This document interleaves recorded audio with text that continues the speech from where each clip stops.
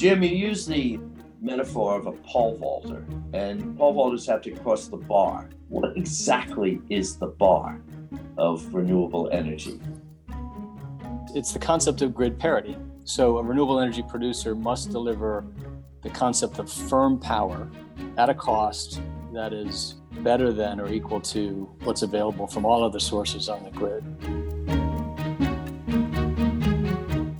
I'm Peter J. Solomon, chairman of P.J. Solomon Company and Investment Bank, and I'm here today with Jim McGinnis, our partner in charge of renewable energy, a part of the world and an industry that is accelerating in terms of importance globally. Jim, you've been with us since 2018. Tell us a little about your background, which is unusual because you've been both an investment banker and in the industry, which gives you special insight.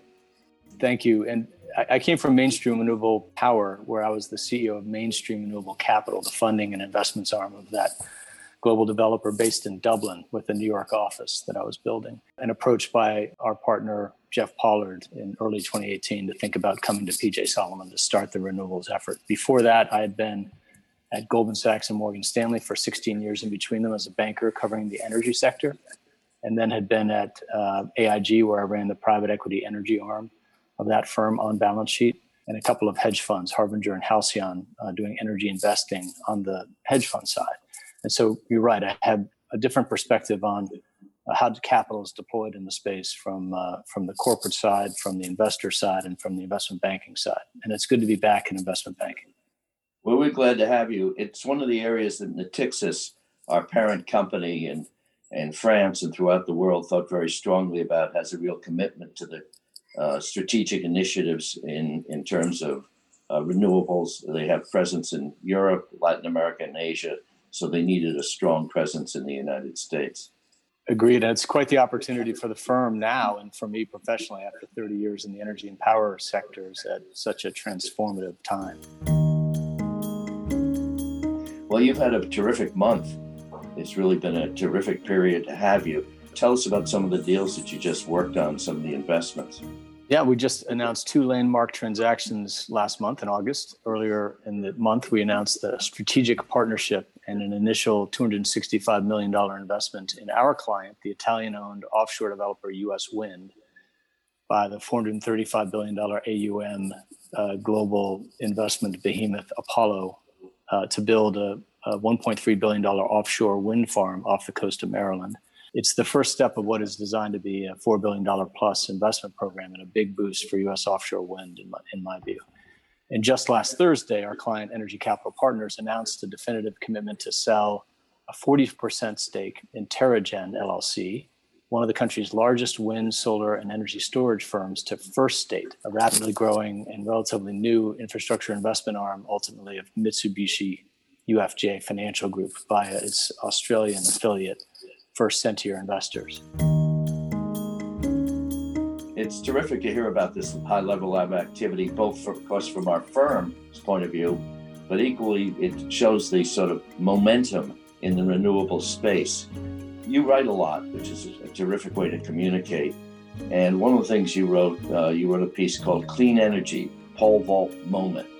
It's an interesting metaphor. Were you a pole vaulter? No, I use the metaphor for a different reason.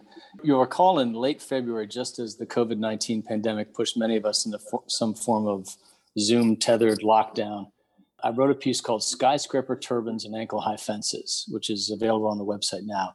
It's a critical examination of certain low-lying obstacles which are tripping up a slowly emerging renewable energy sector.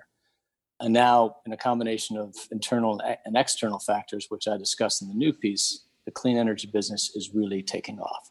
I like the metaphor in part because it captures the theme of a sector undergoing a remarkably powerful pivot, essentially boosting its economic importance across many sectors and increasingly in the public's eye. I like the metaphor also because of a personal memory. What was the memory?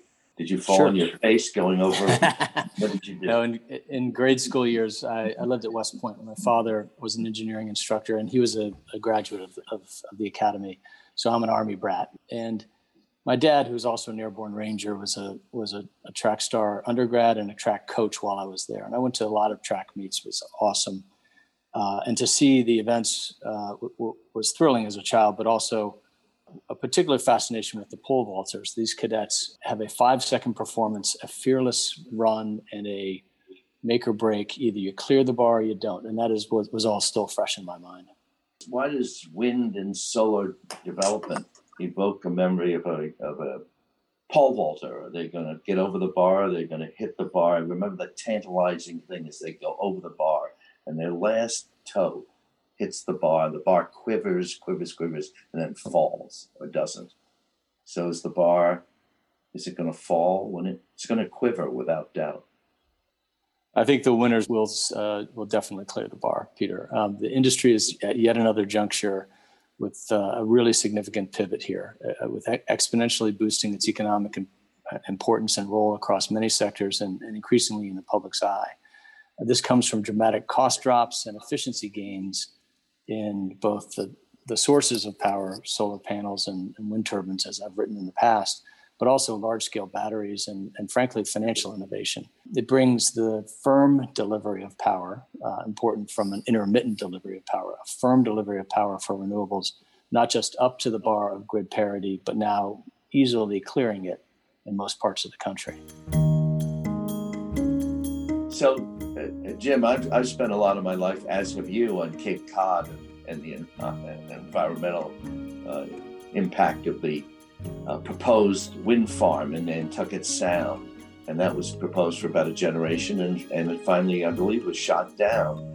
Are the new proposals going to be able to get by environmental concerns, regulatory concerns, et cetera?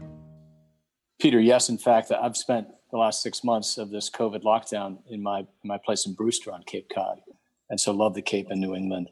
That project, Cape Wind and Nantucket Sound, was defeated after, as you said, a great deal of line of sight protests, but also because, simply put, the cost of that power was enormous, maybe 5x what we're looking at today.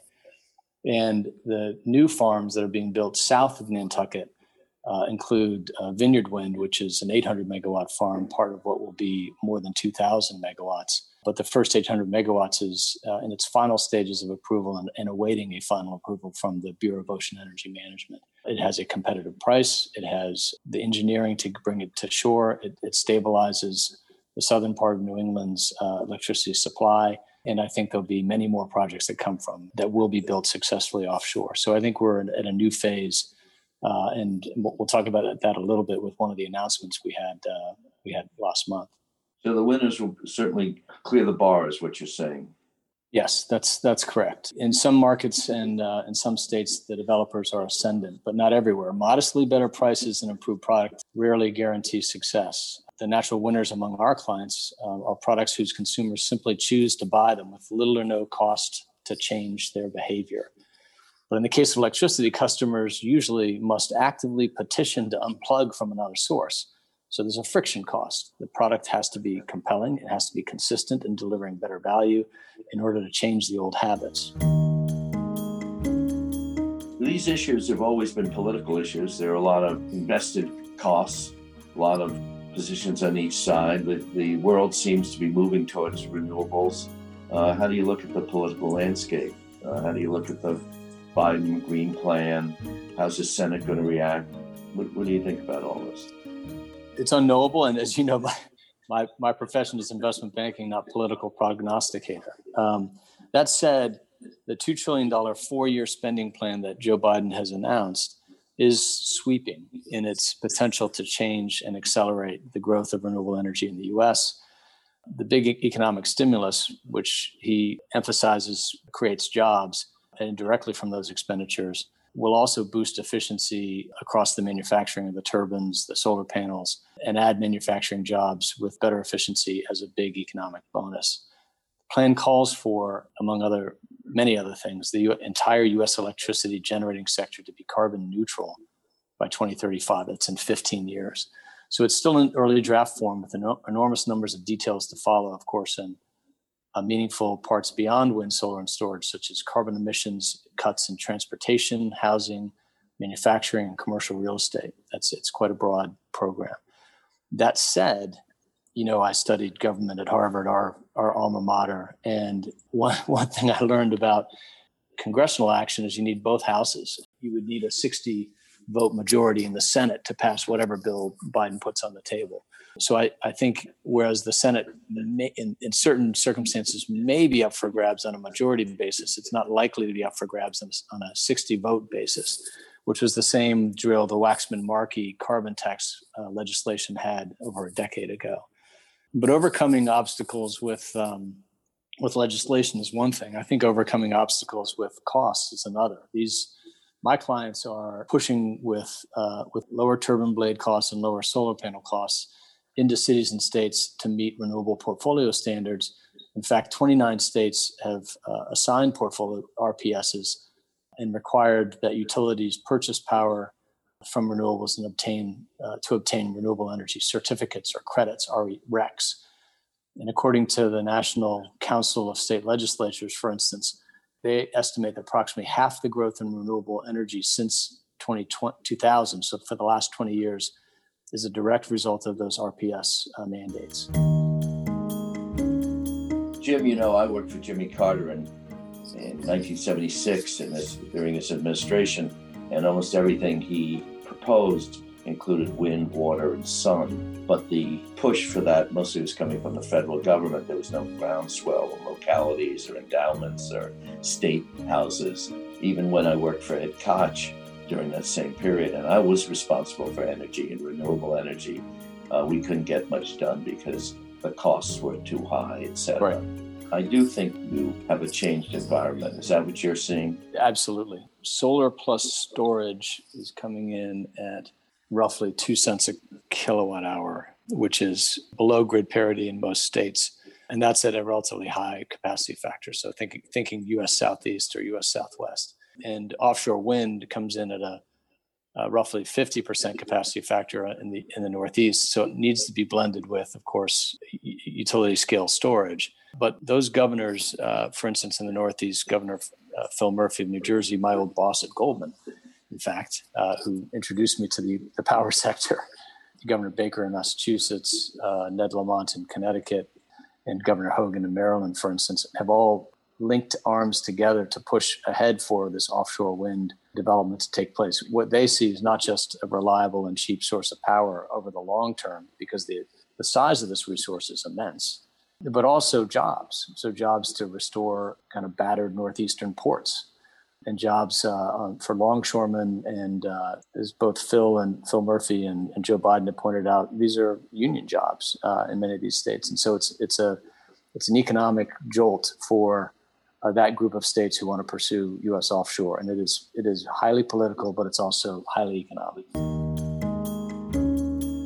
As you look at the various states reacting to renewables, one of the concerns seems to be arising from the issue of California and whether California's problems are related somehow to too much projected reliance on renewables, particularly, I guess, solar, in terms of sunset and other times it ceases to be as valuable. Well, listen, Peter, the CAISO, which is shorthand for the California Independent System Operator, governs the deployment of the allocation of power resources across the state. And we're looking into what happened over the last couple of weeks as blackouts occurred on a rolling basis to curtail demand. But CAISO was curtailing power when reserve margins were still something in the 9% or below range, so 8 to 9%, when in fact their counterpart, the ISO in Texas, ERCOT, regularly operates with reserve margins below 5%. So it was a decision to curtail power where reserves were at 9%. I think there'll be more of an investigation and determination of when is the right time to curtail power. Nonetheless, it has a white-hot focus on battery storage, for utility-scale battery storage in Northern California, in Southern California. So to the extent that solar power or wind power can't provide the baseline needed, the batteries kick in. We think that lithium-ion cells, a 35-year-old technology, is improving its cost and efficiency. But we're also looking at this energy storage sector in terms of other chemical processes and solutions. And the technology in the space is being very closely watched. It's the most important part of the puzzle, in my view. And so we're working with a number of clients that both are producers of battery storage units, developers of battery storage, And all of the renewable developers that we see today think about solar plus storage or wind plus storage. And so we're seeing that battery piece come into play in a huge way in our space. One of the interesting things is in an era during the pandemic where you think that activity would slow down, activity actually has accelerated. Again, talk about some of the deals that you've seen. Have there been any in the battery area? There are investments in the battery area that are evident? There are a couple of ongoing processes with some confidential details ongoing right now where a number of buyers are looking to make an acquisition of battery technology companies. And I'll say that, it's interesting, this COVID slowdown that you mentioned took us off course for a few months. For instance, the Apollo Toto transaction focused on U.S. Wind, which is building an offshore wind farm off the coast of Maryland. As I mentioned, a $1.3 billion project. But the parent company of U.S. Wind is Toto Group Holdings, which as its main asset owns the A24, A25 toll road known in Italy as Strada de Parchi. And that toll road went from a $35 million plus EBITDA business to almost zero over the course of March, April, May. And so the transaction with Apollo, thinking about a parent with an infrastructure business, and U.S. Wind with, as I mentioned, the BOEM delay on Vineyard Wind with a bit of a pause on approvals for offshore wind, that transaction was complicated. And the COVID slowdown prevented us from traveling back and forth, getting in a room and solving the issues. And yet, through all of that, Ricardo Toto and his team at U.S. Wind and their resilient counterparts at Apollo were determined to look past that turbulence and get to an answer and think about what is the historic nature of their combined business plan. And so getting all of that done in the context of a COVID shutdown, in my mind, was the most remarkable transaction I've worked on in my 30-plus year career on Wall Street. It's the product of grit and resilience, quite an experience. It's amazing to me that you guys have been able to do so much business, both in your area and at the P.J. Solomon Company remotely. What have you learned about doing business remotely? I'm sure there's a ubiquitous trend of availability. You and I are remote, but you can find people. You can find people. You know where and they are. And they can find me. And so there's an acceleration to answering questions, solving problems, and the feedback loop gets tighter and the information flows become more efficient. I'd also say that the trends that I described at the start of our conversation about the renewable energy sector has imbued everyone in the space with an increased sense of urgency. This is the time. Let's get this done. And so there's been a virtual focus, which has resulted in a real set of business opportunities that have been pretty dramatic. And I think we're going to continue to see the same based on the backlog of business that we see. Well, let me ask you another question. It's an old investment banking question. How do you do due diligence? How do you do site visits and travel, all the important things you learned in investment banking, actually to make sure that the warehouse is there or make sure that the turbine is actually turning? A fair question. And the answer is, on the one hand, travel itself is a challenge. My clients in Rome were certainly not flying to New York, but yet, an offshore wind farm that is not yet built is desktop due diligence.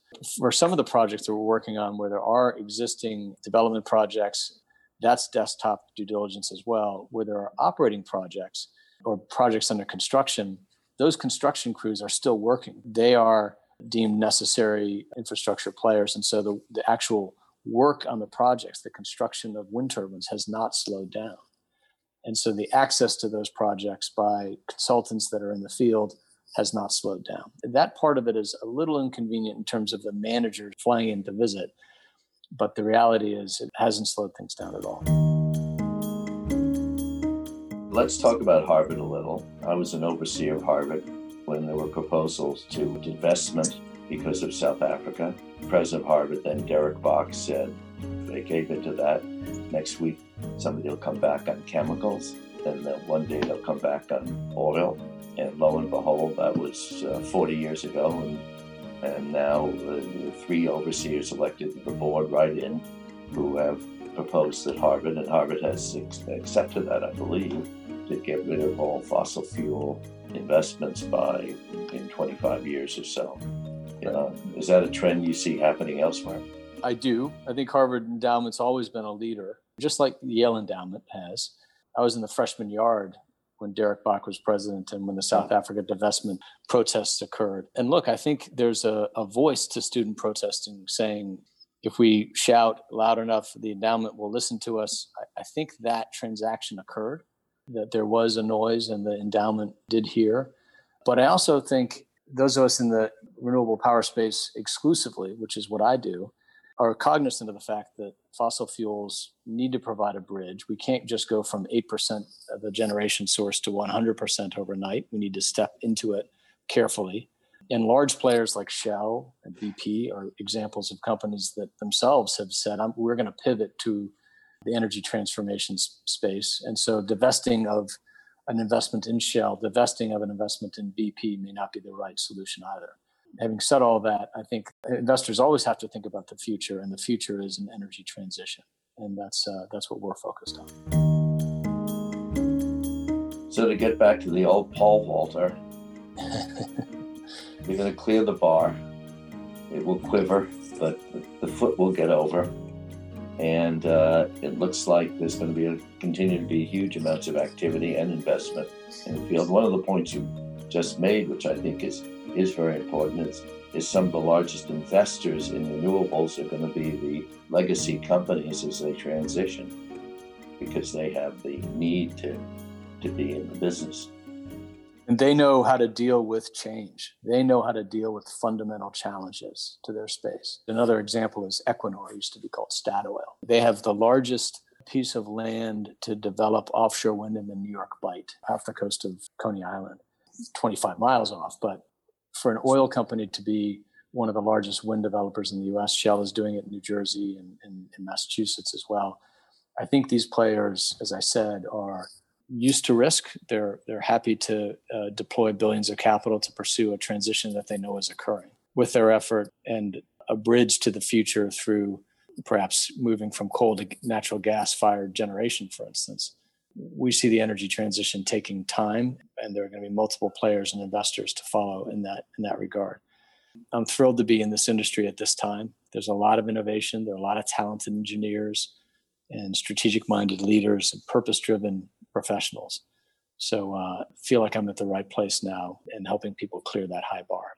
Jim, thanks. I think you are. And as the chairman of P.J. Solomon Company, I'm thrilled you're with us. I think you're in exactly the right place. You talk about closing New York City. New York City's energy costs are twice than most other places, the largest other cities. And it's one of the reasons New York City lost all its manufacturing was cost of energy. So a city like New York or Boston, cities like Boston really require new energy sources at lower rates. My partner, Jeff Pollard, and I think about that specific problem all the time with other clients, so that it's a way for us to collaborate, because New York's an example of a city that must use a transition fuel. It can't go 100% renewable right away. It's got to be fixed in the meantime. Well, thank you, Jim. Thank you for listening to PJ Solomon Presents. My research papers on the topic are available on pjsolomon.com.